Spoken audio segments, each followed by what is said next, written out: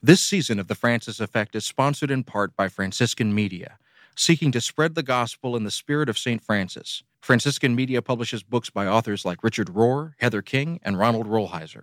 Get 25% off your first order in the store when you use the code FrancisFX, that's Francis, the letter F, and the letter X, at franciscanmedia.org. That's franciscanmedia.org.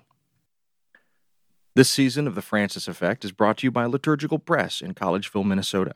Liturgical Press is a trusted publisher of resources on liturgy, scripture, theology, and spirituality, evolving to serve the changing needs of the Christian Church. They produce resources for pastoral leaders, teachers, engaged learners, and all readers looking for quality books on faith and culture. Lit Press books are available at your favorite book retailer and online at litpress.org. That's litpress.org.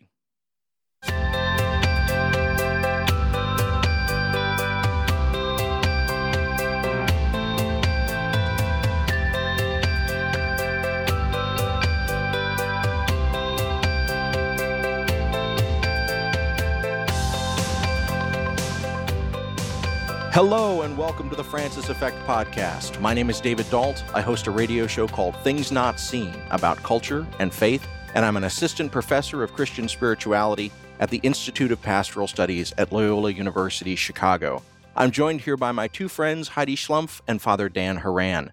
Heidi is senior correspondent at National Catholic Reporter, a publication that connects Catholics to church, faith, and the common good with independent news, analysis, and spiritual reflection.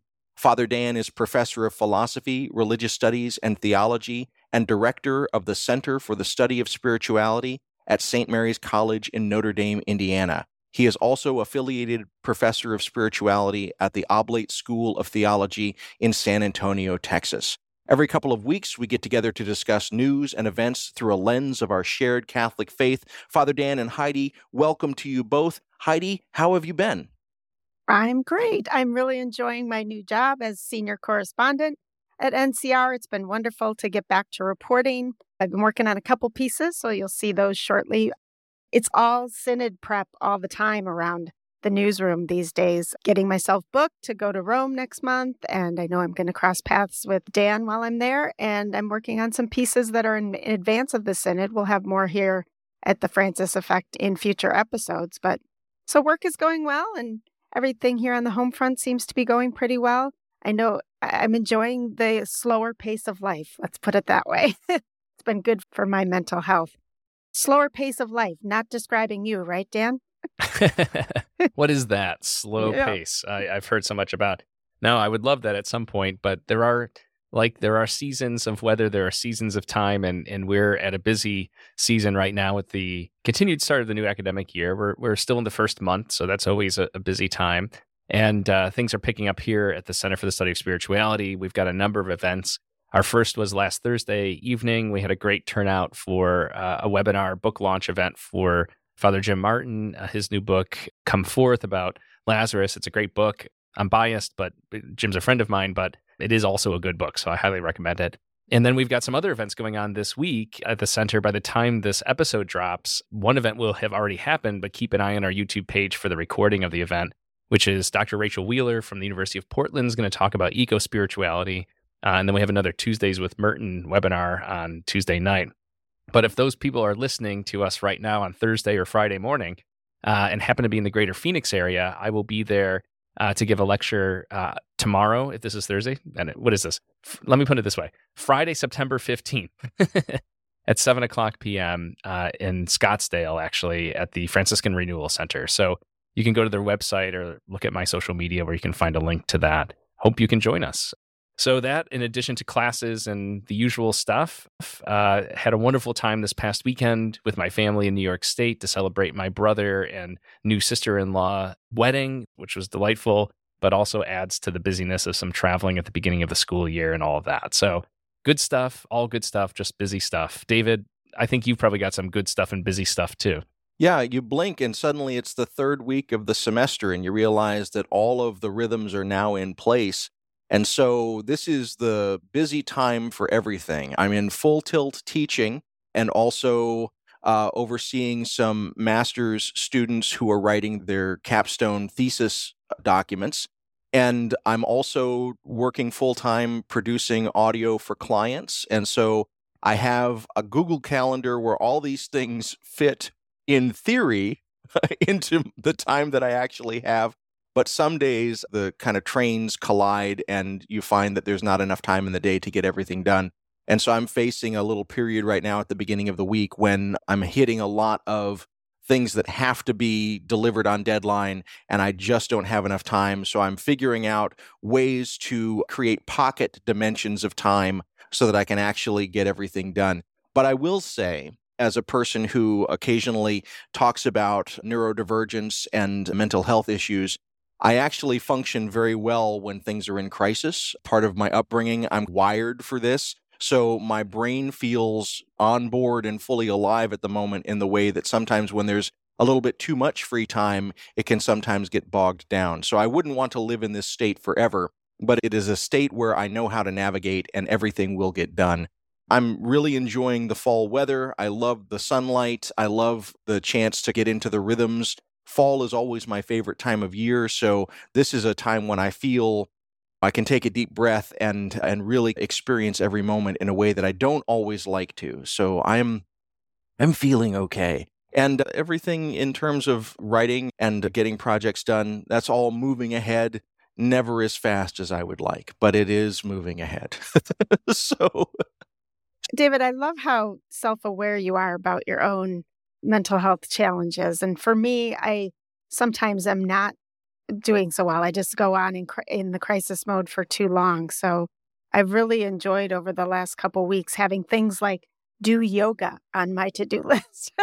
And I've been good about taking time in between things. And it's something I've probably needed for a couple of years, and I'm really glad I'm able to do. So I know you're good about taking that time when you need it too. Well, and as I was walking this morning with my wife, she remarked that we are a neurodivergent friendly household, but we're all neurodivergent in different ways. So learning how to accommodate someone who is wired very differently from you around like leaving on time or cleaning a particular space or getting a project done in a certain time period. Like all of that, we have learned to file down the rough edges on. And so whatever self-awareness I have, it comes from trying to be a good parent, trying to be a good partner, and trying to be comfortable in my own skin. So I don't do yoga. Maybe I should, but I really like the idea that yoga is now on your calendar. I think that's fantastic. And Dan, on that front, I want to ask about running. How is that going for you as things are turning to the fall weather? Well, I like the fall weather better than the summer weather. So running early in the morning, which is my usual routine, I'm running in darkness where a lot of folks don't, a lot of folks shouldn't because of safety reasons or concerns or personal comfort. But for me, I feel very comfortable on the trails that I run in that are well lit and are public. But I like the literal coolness of the weather as opposed to these heat waves we've had the last few weeks hitting 90, pushing 100. Not my cup of tea. I prefer my cup of iced tea in that weather. So yeah, thanks for asking though. As we're running, let's look to running ahead here on the program today. We've got 3 topics coming up for you. In the first segment, we're going to be talking about the migration crisis that is continuing and looking at that from a Catholic perspective. In the second segment, we're going to be looking at the ongoing WGA SAG-AFTRA strike in the media industry. And then in our third segment, we're launching something new this season. We're doing an in-depth interview with a guest. Today, we're going to be talking with Gustavo Arellano from the LA Times. So all of that is coming up on The Francis Effect. Please stay with us.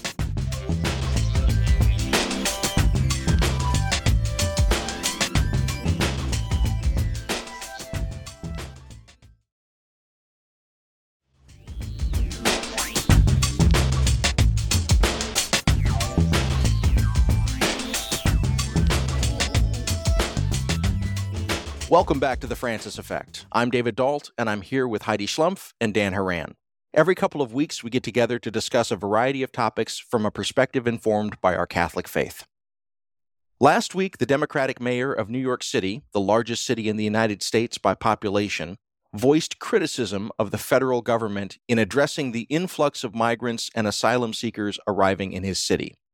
According to the New York Times, quote, Mayor Eric Adams claimed in stark terms that New York City was being destroyed by an influx of 110,000 asylum seekers from the southern border and said that he did not see a way to fix the issue, unquote.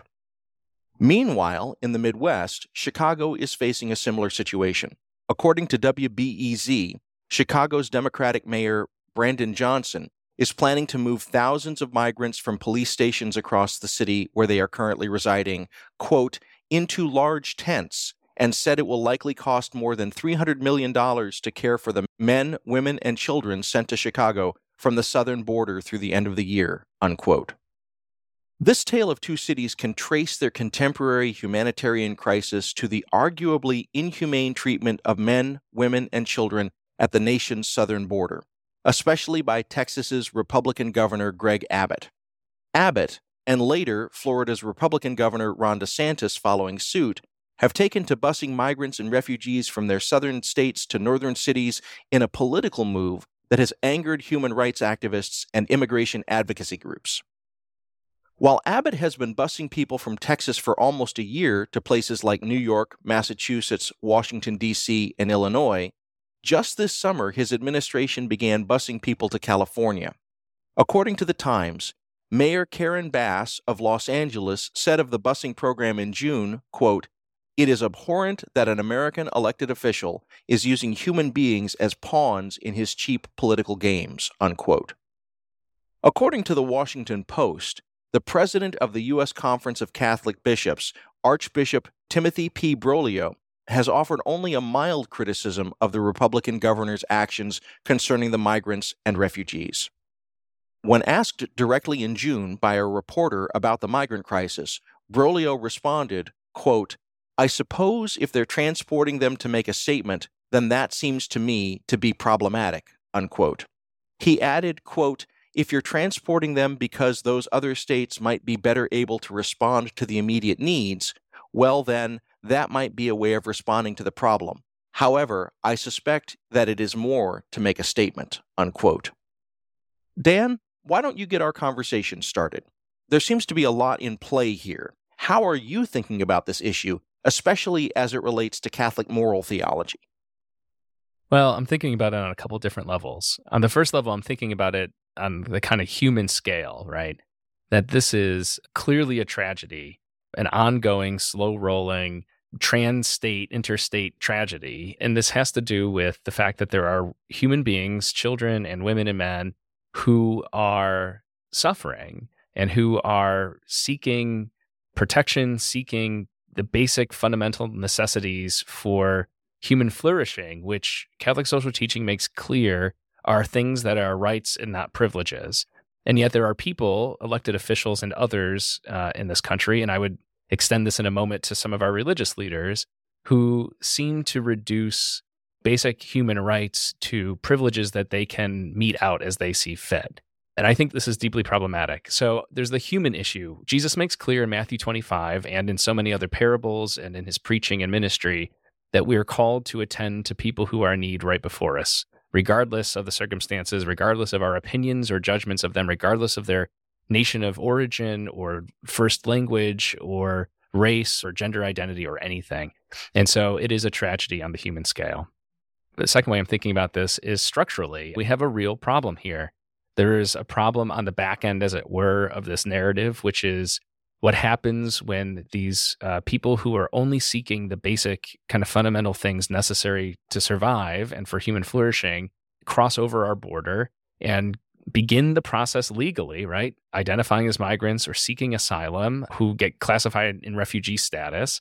They have certain rights and privileges recognized by international treaties and our own laws.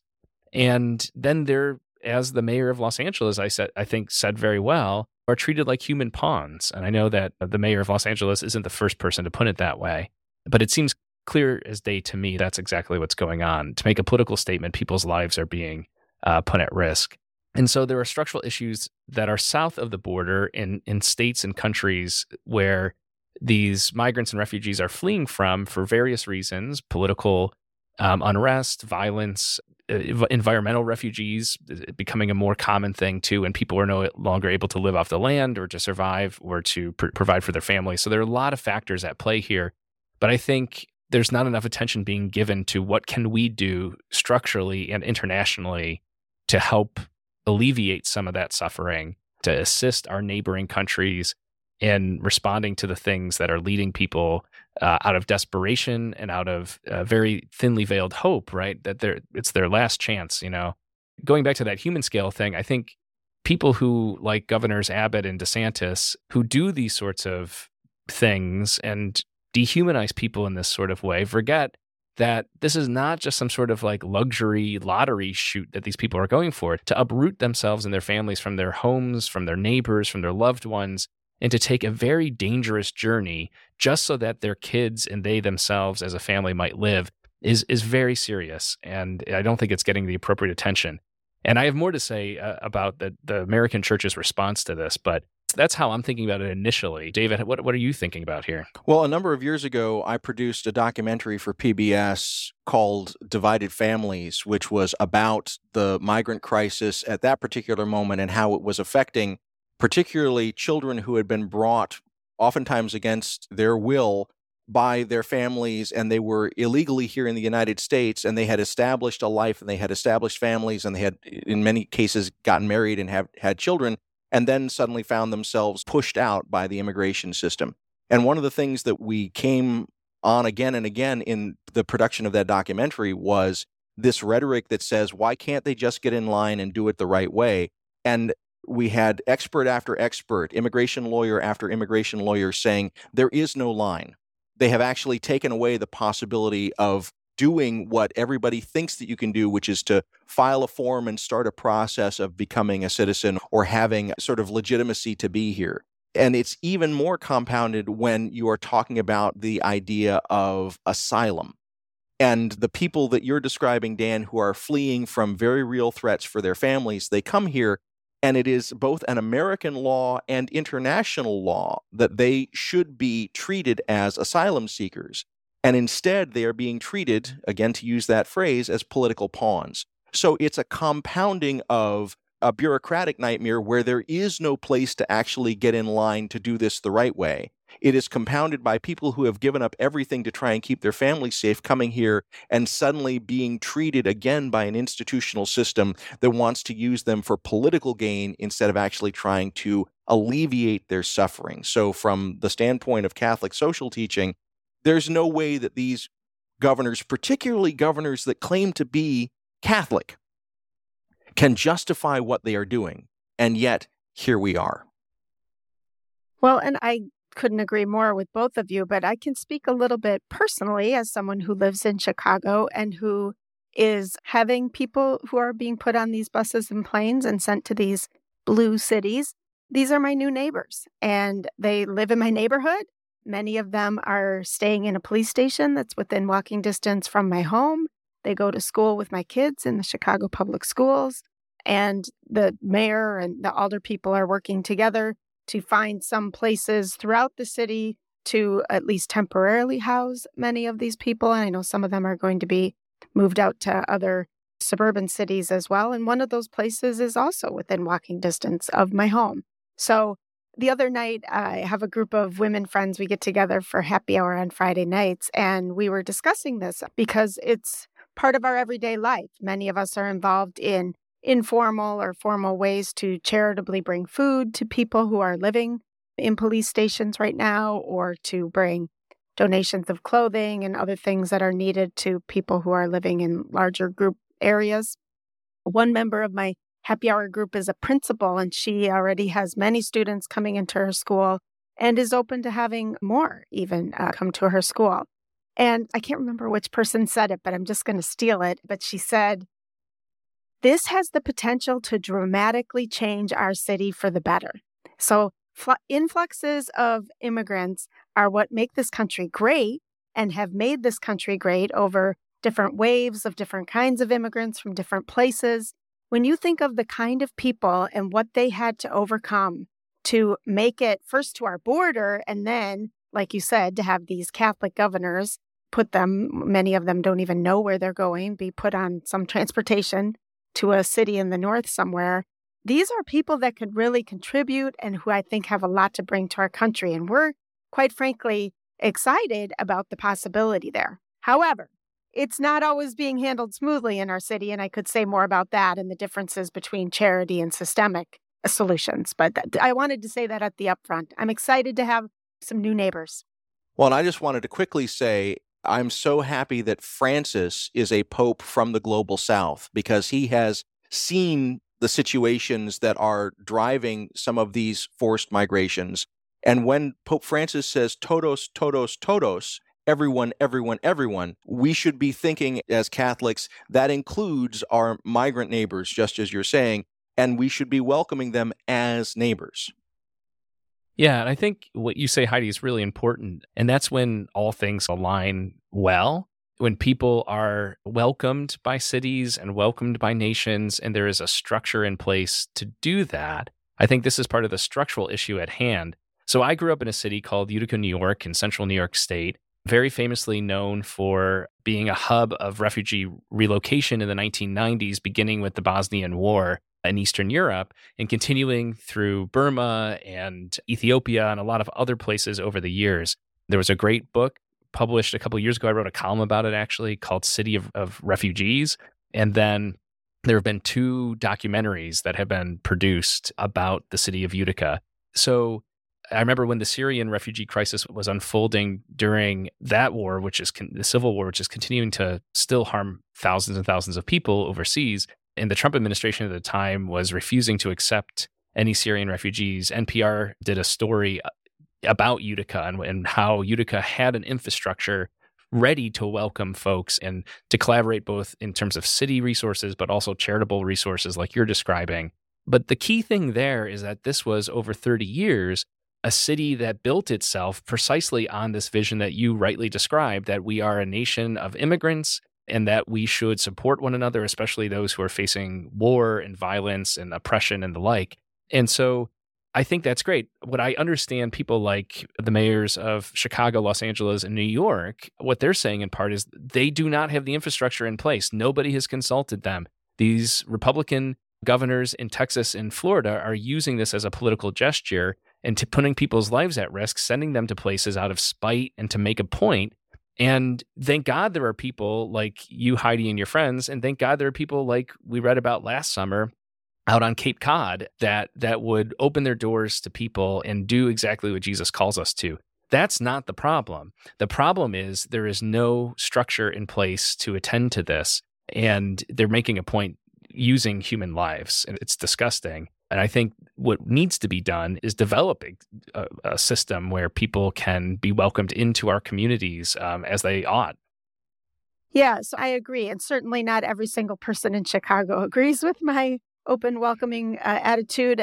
And that doesn't mean that necessarily we have to be for like completely open borders or anything either. On the other hand, sometimes structures have to be created in the immediate. And I completely agree that people, especially these 2 Catholic governors we're talking about, are using this in a political way, and these are people's lives, and it's completely wrong. On the other hand, there is something to be said for my friends and I are talking about the immigration problem because it's very real to us now because of the people who have come to our city. And when they were all in Texas and on the border, it was not as viscerally real as it is when they're in my neighborhood. And so I think the way that they ended up in Chicago is wrong. But now that they are here, I'm really working both through charitable institutions, but also politically to try to create those structures. Now, what I've observed about charitable response is overwhelming. And I think I've mentioned on the show last year about this Facebook group I'm involved in that's all these mostly women coordinating donations. And literally you'll have Facebook post that says, I need work boots for 20 guys who got a construction job, and everyone just goes on Amazon and buys them and gets them delivered right away. And it's amazing. But charity can only go so far, and we really need our governments to be creating those structures that you were talking about, Dan, that Utica had, to be able to respond to this. And that's the part I'd like to see our church a little more involved in. I see churches having clothing drives and this sort of thing. But I'd like to see more involvement in the politics. And like you said, David, following the leadership of our Pope. Well, and I also want to just alert listeners to the way in which reactionary forces can come into these sorts of conversations about caring for the vulnerable. We have a hotel on the eastern part of our neighborhood here in Hyde Park, and it has been proposed that that could be a destination point for some of these refugees. And in the days before that was getting started, I noticed an uptick on social media sites like Nextdoor, people who were not part of our neighborhood, but were coming in and ginning up a kind of fear, a not in my backyard kind of approach of, well, this is going to lower your property values, or you don't know who these people are. And so we should be aware that we can also be used as pawns in these larger political machinations from people who want to see a world that is more divided and a world that is more fearful. David, at the outset, you talked about the current president of the USCCB, Archbishop Broglio, his response when asked by reporters about the situation on the southern border and the busing of people. And he gave what I think has universally been described as a mild or kind of insufficient response. I certainly would put myself in the position of recognizing it as insufficient, and that he described the situation as, quote, problematic. And what really upset me about that, the more I think about his tepid response at best, is that if a reporter had asked him what he thinks about legal access to abortion in this country, he would have a lot more to say about that life issue than just problematic. This is also a life issue. This is a pro-life issue. And to have this sort of laissez-faire, not really my problem, I guess it doesn't look great. Maybe there are alternative reasons why these governors are doing this. Maybe we should give them the benefit of the doubt, which is a sort of way of reading between the lines in the remarks that he made. He would never in a million years say something like that around the issue, for instance, of abortion. I would say the same thing. I don't think he would speak out as strongly on the issue of capital punishment as anti-capital punishment and death penalty activists have pointed out. And as the Holy Father has pointed out, David, you made reference to this. Pope Francis's first pastoral visit outside the Vatican was to Lampedusa, precisely because of migrants and refugees and asylum seekers making life-threatening trips for the sake of their own safety and the safety and livelihoods of their families. So the fact that the representative of the U.S. bishops in this country, all he could muster is to describe this as problematic, is really problematic. Well, I know we were talking at the top of the show about our own mental health challenges as well. And one thing I'm hearing from folks who are making visits regularly to the places where both police stations and other places where people are being temporarily housed is the many mental health challenges that so many of these families have incurred. Like you said, the human scale of the problem of in their home countries. And for Chicago, I know a lot of them have come from Venezuela, and the serious violence and other problems that they faced in their trips coming here. And then, of course, as you said, being used as political pawns once they reach the border. And so I think in addition to meeting people's physical needs, there's so much that's going to need to be done about both emotional and spiritual needs. So there's a lot we can do here. And I really do believe that if people are looking for a way to put their faith into action, this is a great way to do it, especially if you're living in one of those cities where you are welcoming these new neighbors. To pick up on that, as a person who has navigated with a lot of support both mental health situations and post-traumatic stress, I will say having to navigate a bureaucratic process when you are feeling the effects of trauma or feeling the effects of a mental health crisis, that can be a kind of damage in and of itself. That can be a damaging experience. So I want to suggest to listeners that one thing that you can do if you are in a position is to go and be an advocate for some of these people as they are trying to navigate these bureaucratic structures that are oftentimes put in place not to give services, but to deny services to those that need them. So help them navigate this so that the services can actually do what we say that they are designed to do. And I know that this is a situation that, unfortunately, we will come back to again and again on our program. For right now, we need to leave it here. You are listening to The Francis Effect. We'll be back in just a moment.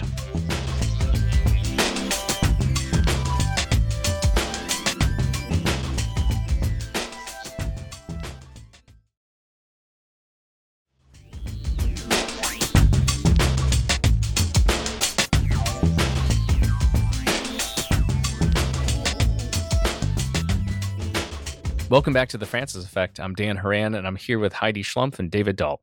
Every couple of weeks, we get together to discuss a variety of topics from a perspective informed by our shared Catholic faith.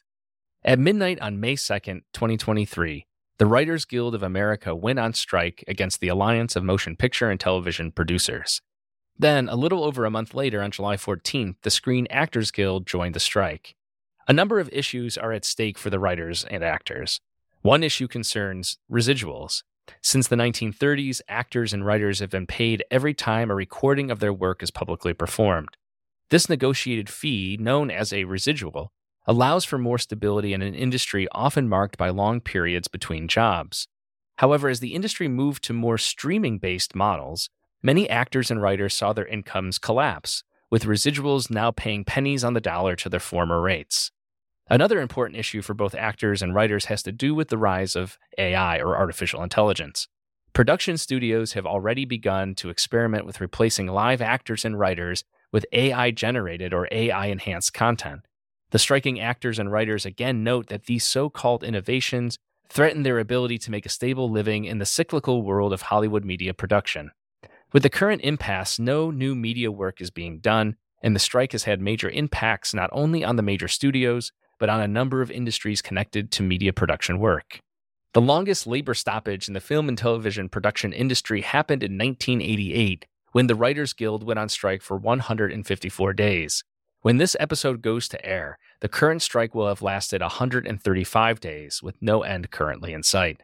David, this is a big and admittedly complex situation. What should we look at first here?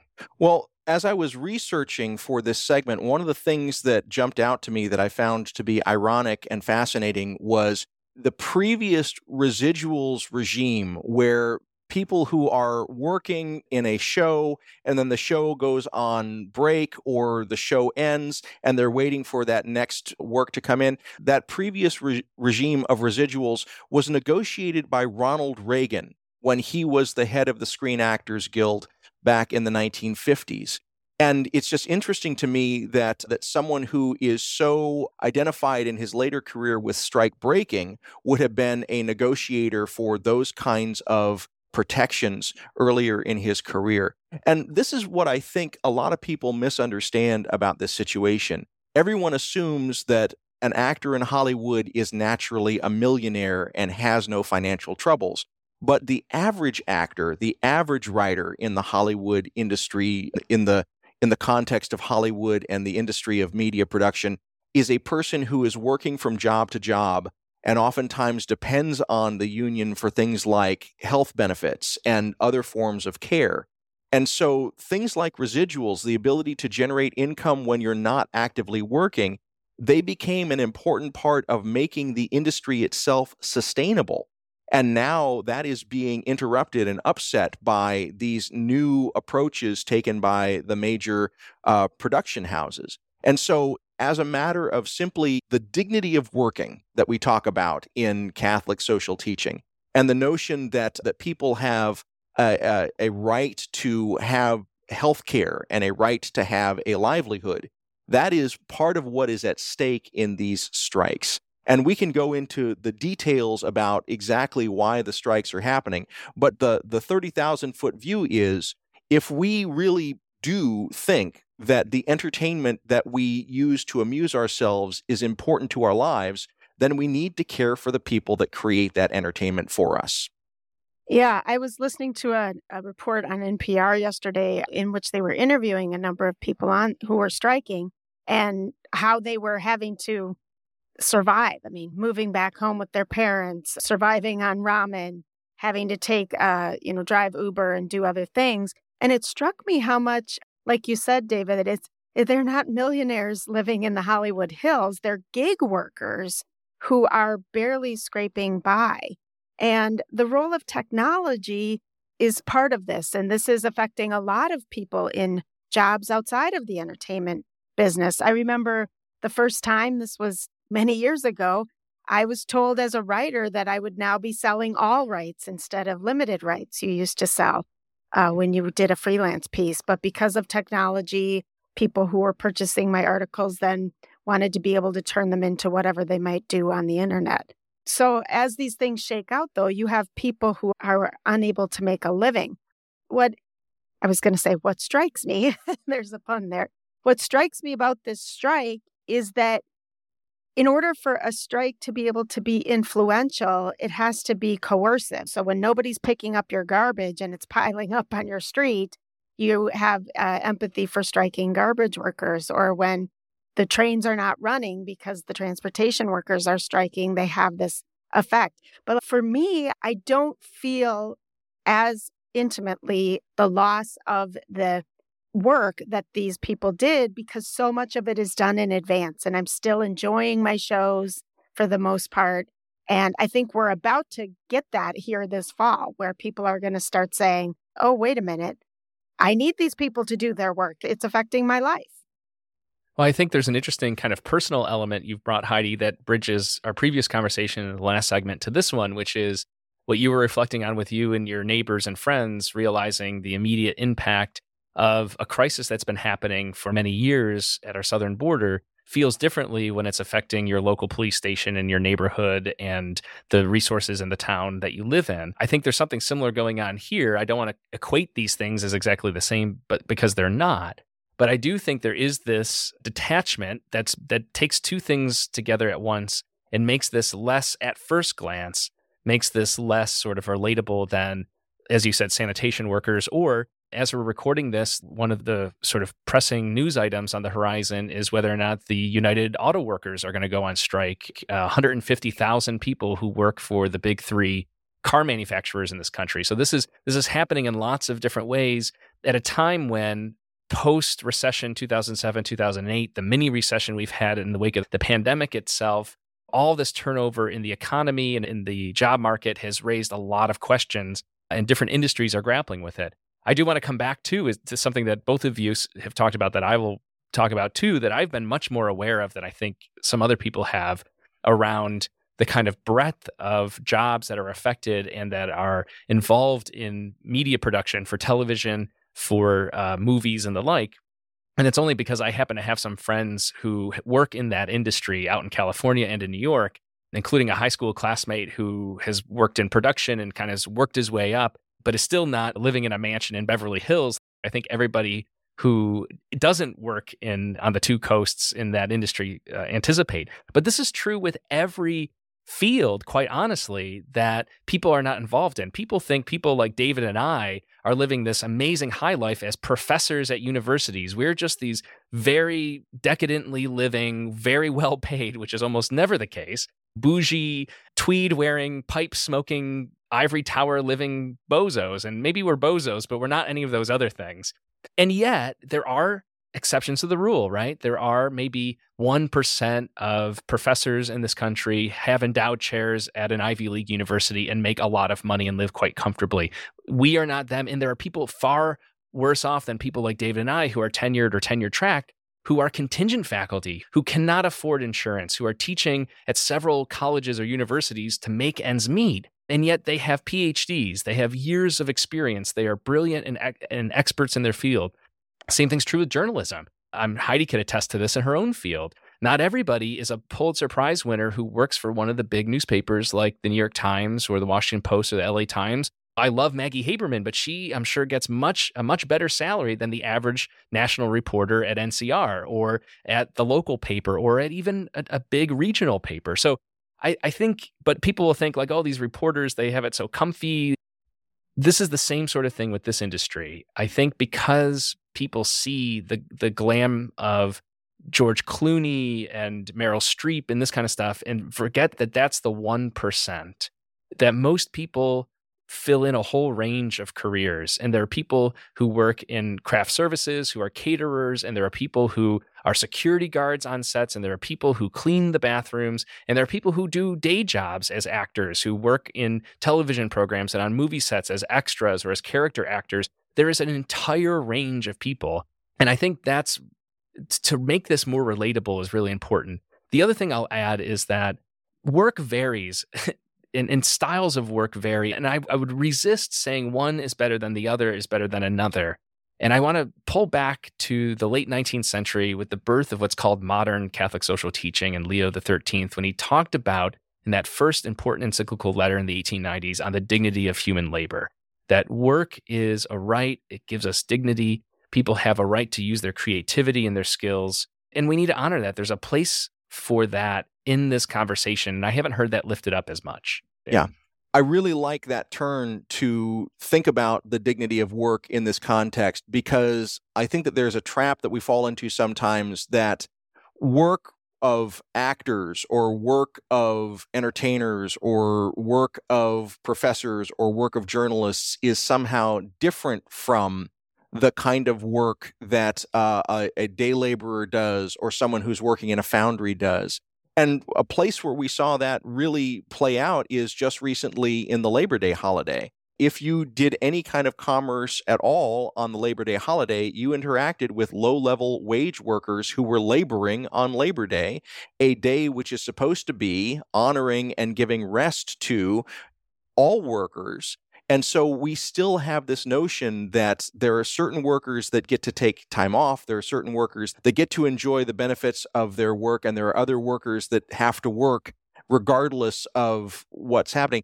And the shift in consciousness that we need is, we need to think about the solidarity of all people who are laboring, the solidarity of all people who are employed to create either our comfort in a coffee shop or our comfort when we're sitting down on our couch watching entertainment, that there is a legitimacy to organized labor in all of these contexts. Well, and Dan, I'm grateful that you brought up the Catholic social teaching about this, because I think it's something, another comparison you made between the people in the entertainment industry and other industries, is that we think that everyone's living at this high level and there's lots of lower level, salary-wise anyway, workers. But also, it's a similar thing. It's a part of our Catholic teaching that is not emphasized as much as other parts, as you brought up in terms of the head of the Bishops' Conference and how he responded to the immigration problem compared to other issues like abortion. And so, again, this very strong Catholic social teaching about the dignity of work and workers is often something that gets lost, because all the church is focusing, or at least the church hierarchy is focusing on other aspects of our teaching. So I'm glad that it serendipitously landed this way. We tried to bring two segments that were part of the news into our podcast today, but it's also two sections of Catholic social teaching that are very important, that are too often neglected. Yeah, and I think people may be wondering, okay, well, how do I bring my faith into this conversation, particularly around labor and work? And I think this may happen as well. We're talking about big industries such as television and film, and I mentioned already the United Auto Workers in the Midwest in particular, and that's bound to hit the three of us where we live in the Midwest. I'm just a few miles away at this moment from the border of Michigan, which is the epicenter of American auto industry. But this happens at other levels too. It happens with local teachers and school districts, and it happens with local police officers and firefighters and first responders. And it happens across the board. I come from a family of teachers, and over the weekend while at my brother's wedding, just chatting with the family, you hear about the various differences district to district in what benefits are available, and in the kind of negotiating that has to go on in collective bargaining in order for people to take care of themselves and their families. And yet there's this portrayal oftentimes. I remember this in the late aughts, for instance. Glenn Beck, if you remember him, he used to kind of rail against teachers, demonizing teachers, that they're overpaid and had too much power and they got the summers off. Well, most teachers don't have, quote unquote, the summers off. They're teaching summer school. I know that's something my brother does because he has a family to raise, right? And they don't make the kind of money that, millionaires on Fox News like Glenn Beck at the time fantasize that they do. And so I think thinking about, as David said earlier, being in solidarity with those, maybe it's not your field necessarily, but I think the more we can recognize the common good, which is at the heart of all of Catholic social teaching, I think that is what can compel us to support, especially when there are ballot measures. If it's a school board decision, if it's a local ballot measure, This applies as well to our earlier segment around refugee inclusion and welcoming. We can be advocates for those who are struggling in the immigration crisis, but we can also be advocates for our neighbors when it comes to a just wage and a way of life. Well, and one way that listeners, even if you are not involved in an organized labor movement right now, a way that you can be supportive of these kind of Catholic social issues is if you know of an industry, like there's a chain of coffee shops known as Starbucks. You may have heard of them. Some Starbucks locations have become unionized, and Starbucks as a global corporation is trying very hard to stop that process and to resist the unionization of its various stores. You can do your part by trying to patronize stores that have unionized if you are in the habit of getting Starbucks coffee. And you can be writing to the Starbucks Corporation and saying, please value the dignity of your workers and support their right to organize. We can think about ways in which we can participate in commerce such that we can be in solidarity with those that have said the working conditions here are unacceptable and we need to have a change in the behavior of this or that corporation. So there are ways that you can be in solidarity even if you are not part of the organized labor that is striking at that particular moment. I would encourage listeners to pray about it and to find their own level of conscience in terms of their participation. But I think that ignoring it and refusing to pray about it and refusing to engage in a discernment of conscience is turning away from what I would consider to be a Catholic obligation. Well, we have two themes that we've talked about so far that are difficult, problematic, as one person put it, definitely challenging, but both draw on our consciences to do something about it in prayer and in solidarity and support, to advocate, especially at a structural level. So because of that, I'm sure we'll continue to be talking about these. We'll be looking at the ongoing developments, and we may very well be talking about this in a future segment. But we're going to take a break right now, and when we come back, we'll hear Heidi's conversation with Gustavo Arellano. You're listening to The Francis Effect.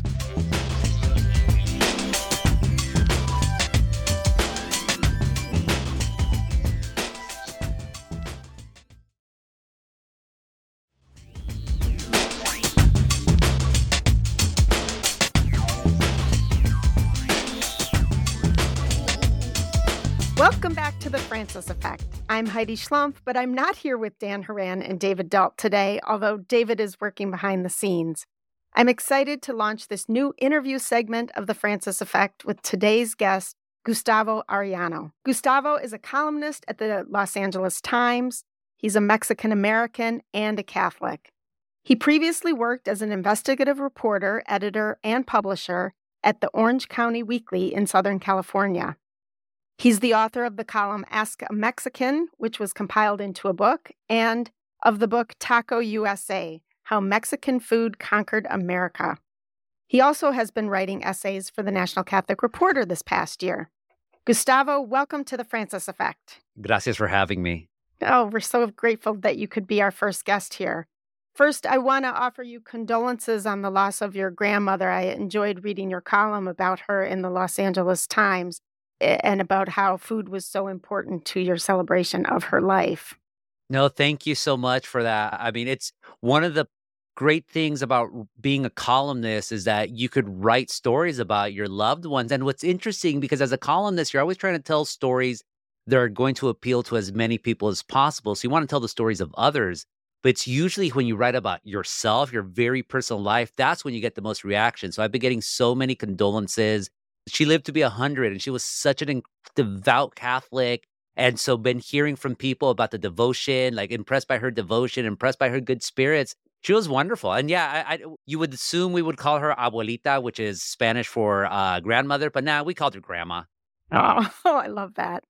Well, if you don't mind talking about yourself, maybe we could start by having you talk a little bit about why you wanted to become a journalist and how you see your profession now that especially you're doing commentary writing. I think I read somewhere on your blog that you live by that maxim that journalists should comfort the afflicted and afflict the comfortable. So tell me a little bit about why you wanted to be a writer. I never set out to be a reporter. It's a very long story, but long story short, someone, the founder of the newspaper that I used to edit, OC Weekly, he saw something in me as a 21-year-old that I didn't see, which was that I was someone with a knack for raising hell, especially comforting the afflicted and afflicting the comfortable. Because I went to school, I thought I wanted to be a filmmaker.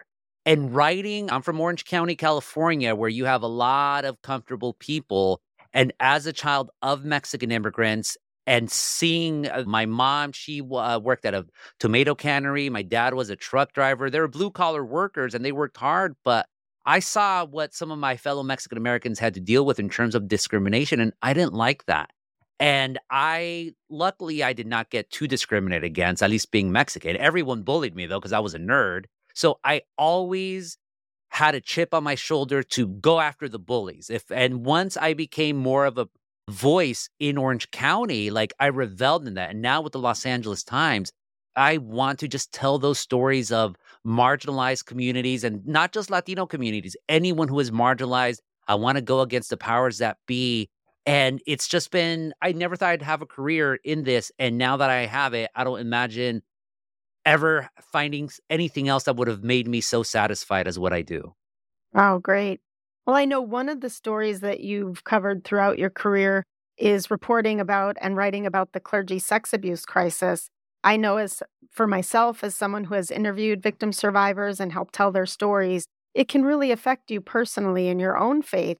How was that for you, writing about clergy sex abuse in the church? This is the 20th anniversary of me starting on this. So I have to write like a 5,000-word essay somewhere about this because I have a lot of feelings. But the short of it is I just was, that's when I learned the difference between God and church, God and man, because the faith is the faith, and the faith will never be torn down by the men who besmirch it. And so early on, I remember born in cradle Catholic, I went to St. Boniface, and just remembering how one of our beloved priests, Father John Lenahan, he admitted to abusing teenage girls, and the Diocese of Orange had no issue with it. They finally defrocked him when he admitted to my colleague Steve Lopez of having a consensual relationship with an adult woman. Like, he admitted that, and that was a bridge too far for the Diocese of Orange. So just remember being disgusted by that and not wanting to ever support what is, and it's hard because the church does so much great stuff. It always has. Then this year, there was that tragic murder of one of the bishops in the Diocese of LA, Bishop David O'Connell, if memory serves me correct. And just talking to the people and all the witness that he did for communities of color, marginalized communities, Black, Latino, there's so much good in the church, but it just gets undercut by it. So all I could do is just put my faith in God, and specifically La Virgen de Guadalupe and El Santo Niño de Atocha, to be that advocate for me whenever I need God to be a little bit nicer to me. Well, you have such a great perspective because of how rooted you are in Southern California, but even if you were to look nationally now, Hispanics account for nearly half of U.S. Catholics. But of course, they're not really represented in church leadership, or even in the example that you gave of L.A. Archbishop Gomez. He's not necessarily representative of many Mexican Americans. And more Latinos are leaving Catholicism, some of them, like their Anglo counterparts, to become the nuns, N-O-N-E-S. Yeah. So what are your observations about these trends about church affiliation, disaffiliation, especially from your vantage point there in Southern California? Listen to the flock. The flock does not want this orthodoxy that is starting to rise in the bishopric, among the hierarchy that is American Catholicism. It's the flock that is pushing for immigrant rights. And by the way, also standing up for, standing for life, standing against abortion, like Latino Catholicism, especially Mexican American Catholicism, it's all intermixed. But a lot of times it's that social justice that is really so important, that speaks especially to the younger generation. That's why I think the late Bishop O'Connell was so powerful, because here was a man who was advocating for environmental justice in South Los Angeles and then leading rosaries outside of Planned Parenthood. It's like, I think with Catholics, or with some, sadly, just like this America of ours, far too often we now live in a bifurcated reality where if you're one thing, you can't be the other thing. I think with Catholicism, you can be a little bit of both, but I think especially with those younger Latinos, They care, and just younger people in general, they care about social justice. They care about being with the downtrodden. And again, what I tell people nowadays is like, when I try to talk to them about my Catholicism, they try to poke holes in it. I'm like, well, all I'm reading is like, I wake up every morning to the daily missal that's emailed out by the U.S. Conference of Catholic Bishops. And it's funny because when I go to, I'll probably write about it for NCR. It's just like when I would go to church. I skipped the first part. I never liked the letters of Paul and all that. I always found them boring. I just go to the gospel and the stuff that Jesus is saying. Oh my God. If all we focused on is what Jesus is saying, it would so mesh well with how Latinos feel about Catholicism and their place in the United States today. Excellent. Excellent. I couldn't agree with you more. Hey, you know what's coming up for the Church Universal is this synod and the Synod of Bishops. That's the Synod on Synodality. I know I'm going to be in Rome in October covering part of it. And I'm wondering for you as a everyday Catholic in the pew or someone who has their finger on the pulse of things in the Latino community or in the Western United States and Southern California, what's your vibe that you're getting about the Synod? Are people excited about it? Is it not on their radar? What do you think? They're familiar with it. We see, I mean, this is something, especially going back to progressivism. Pope Francis, what I loved about the talk he gave to those Portuguese Jesuits that is getting him in some controversy. He was funny, but he was also so Latin American. Like the jokes he was saying, because we forget now that he's Argentinian. So what he's doing is something that's classic to Latin America progressive movements, an encuentro, basically. That's what it is. Like we are gathering people. We are talking about issues. We're going to figure something out. Then we're going to have an even bigger conversation. So synodality, that is something that is familiar with Latinos. And I think a lot of people have been excited by the idea that, hey, we're not just allowing our church leaders, the official pastors and the priests and the father and the brothers and all of that to have a say into how we're going to express our faith. We can have some say in it as well. Yeah, those of us who have been reporting about it, we often hear the Pope say, or other people have said, it's the Holy Spirit who's leading the synod, and we'll have to see.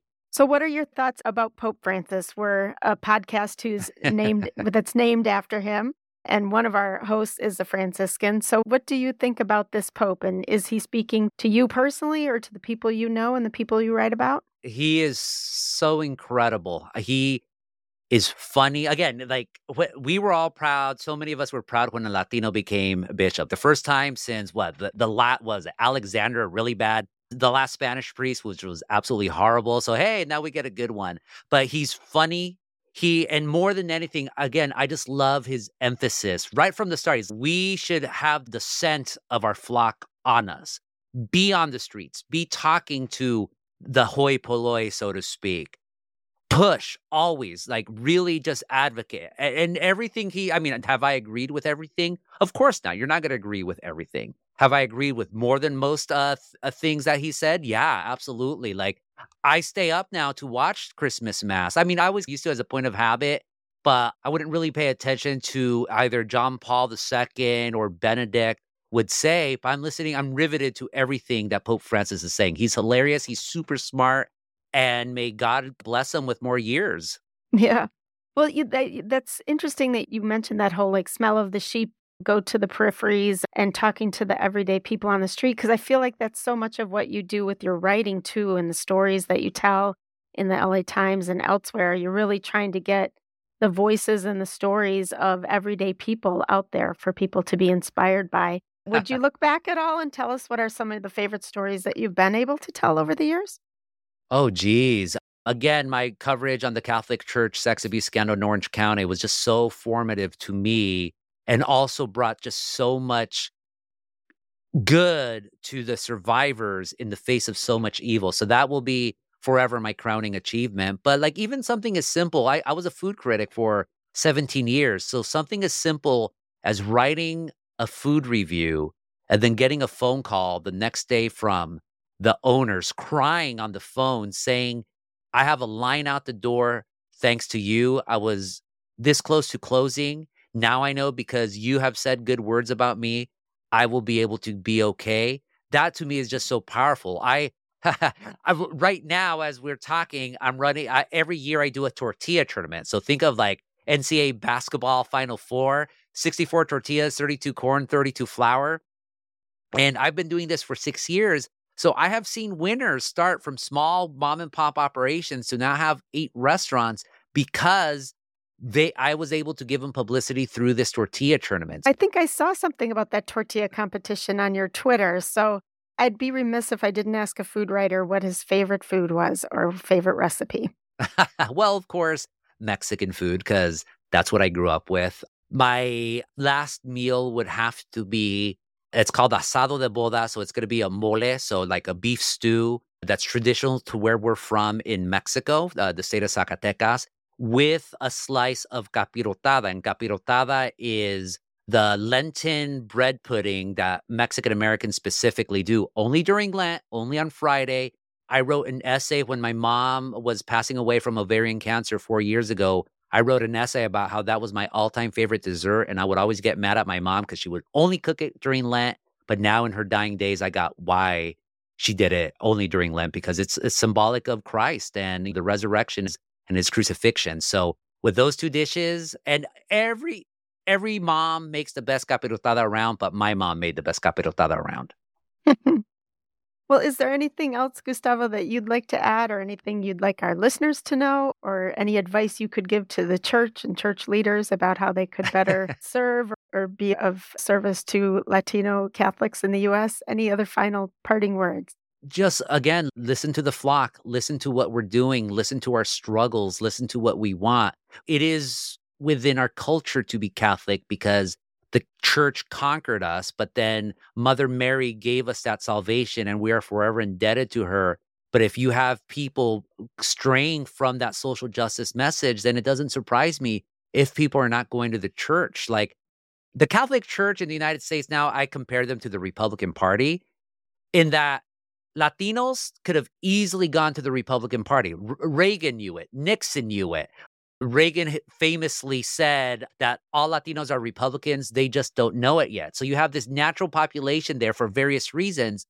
But then you go and blow it. The Republican Party blew it with xenophobia, just rank xenophobia, especially from California. Sure, there's more Latinos kind of going Republican now, but they could have had this decades ago. Same thing with the American Catholic Church. Better writers than myself have written about how American Catholicism has so actively tried to alienate Latinos, from Archbishop Lammy doing the cathedral in Santa Fe, building it like Notre Dame instead of trying to build it Adobe style in Santa Fe, to the decades of Irish bishops in the Archdiocese of Los Angeles, culminating with Cardinal McIntyre just hating anything Mexican. We've had so many opportunities, and you, the American Catholic Church, have blown it.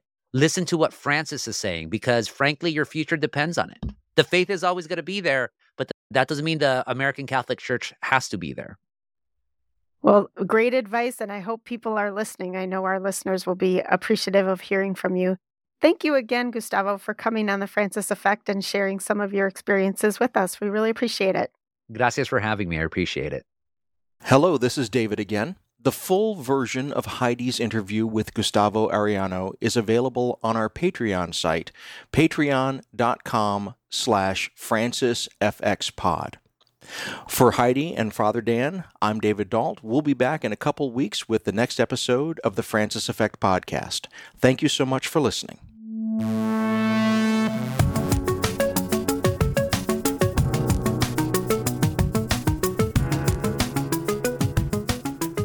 The Francis Effect is produced by Sandberg Media, LLC, and is recorded remotely in Chicago, Illinois, and South Bend, Indiana. It's edited by me at the William Adams Studios in Hyde Park on Chicago's beautiful South Side. The opinions of this program are our own and do not reflect the positions of any organizations with which we may be affiliated. We want to give a shout out to the Salt and Light Catholic Media Foundation. They are not affiliated with our program, but they did give us their kind permission to use the name The Francis Effect, and we appreciate it very much. Please check out their good work at slmedia.org. This show is made possible in part by our Patreon supporters, and if you'd like to join them, please go to patreon.com/FrancisFXPod. We appreciate it very much. Please follow us on Twitter and Facebook. Both of those are at FrancisFXPod, and our website is also francisfxpod.com. Please tell your friends about the show, and if you're here for the first time, we have seasons and seasons of episodes that you can go back to and listen to for your heart's content. We're so glad that you're here. Heidi and Father Daniel and I will be back in about 2 weeks. We're looking forward to being with you then. Thank you again for listening.